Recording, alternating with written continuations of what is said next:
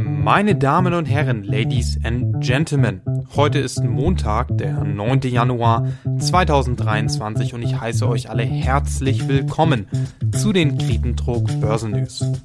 In der heutigen Episode präsentiere ich eine Analyse, in welcher ich die Korrelation zwischen dem Bruttoinlandsprodukt und Zinserhöhungszyklen der US-Notenbank analysiert habe.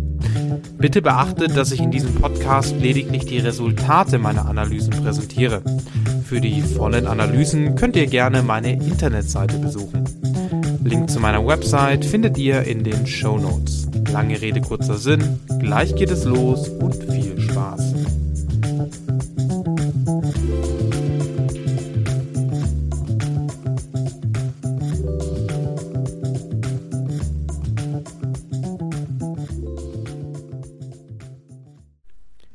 In meiner Analyse habe ich mir alle Zinserhöhungszyklen seit 1983 angeschaut.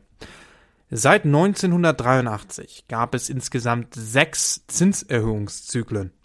In meiner Analyse kam ich zu den folgenden Ergebnissen. In 4 der 6 vorangegangenen Zinserhöhungszyklen wurde die jährliche Veränderung des Bruttoinlandsprodukts ein Jahr nach Beginn des Zinserhöhungszyklus negativ. Dies entspricht 67%. In 2 der 6 Zinserhöhungszyklen war es der Fall, dass die jährliche Veränderung des Bruttoinlandsprodukts nach 2 Jahren negativ wurde. Dies entspricht 33%. Die durchschnittliche Zinserhöhungszyklusdauer der letzten 6 Zinserhöhungen betrug 20,8 Monate. Und der durchschnittliche Zinsanstieg der vergangenen 6 Zinserhöhungszyklen betrug 3%. Das durchschnittliche Tempo der Zinserhöhungszyklen betrug 16,5 Basispunkte pro Monat. Im März 2022 startete die US-Notenbank den aktuellen Zinserhöhungszyklus und es ist der schnellste, den wir in der Geschichte gesehen haben. Während des aktuellen Zinserhöhungszyklus hat die US-Notenbank die Zinsen bereits um 4,25% angehoben. Das liegt deutlich über dem Durchschnitt der letzten Zinserhöhungszyklen, welcher bei 3% lag. Wir sind jedoch erst seit 9 Monaten dabei und die durchschnittliche Dauer von Zinserhöungszyklen beträgt 20,8 Monate. Ich habe kürzlich die Korrelation zwischen der Arbeitslosenquote und der effektiven Federal Funds Rate, also dem Leitzins, analysiert.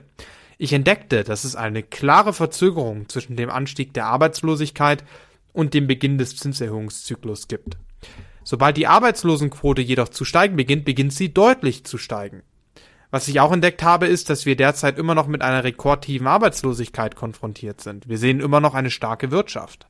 Daher glaube ich nicht, dass wir trotz des unglaublichen Tempos dieses Zinserhöhungszyklus bis März beispielsweise in diesem Jahr eine sinkende jährliche Bruttoinlandsproduktrate sehen werden. Ich glaube, weil die Wirtschaft so widerstandsfähig ist, dass wir beispielsweise erst ab dem 3. oder 4. Quartal 2023 eine deutliche Schwäche der Konjunktur sehen werden.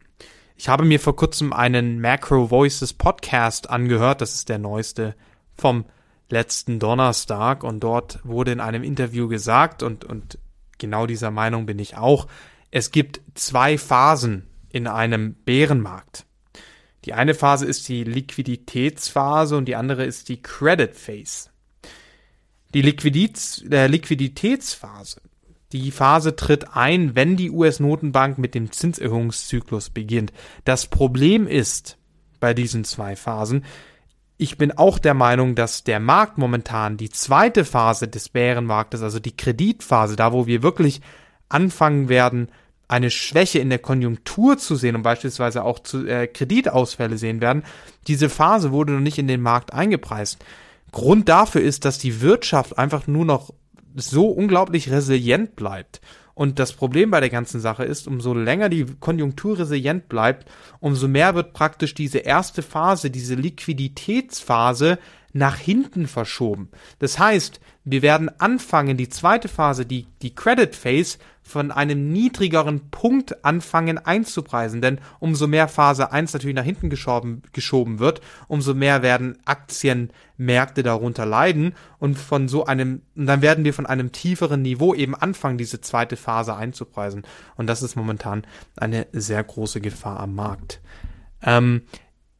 Den Macro Voices Podcast vom letzten Donnerstag fand ich wirklich unglaublich informativ und hilfreich und diesen werde ich in der nächsten Folge der Kriependruck Börsennews in Deutsch mal ganz schön zusammenfassen.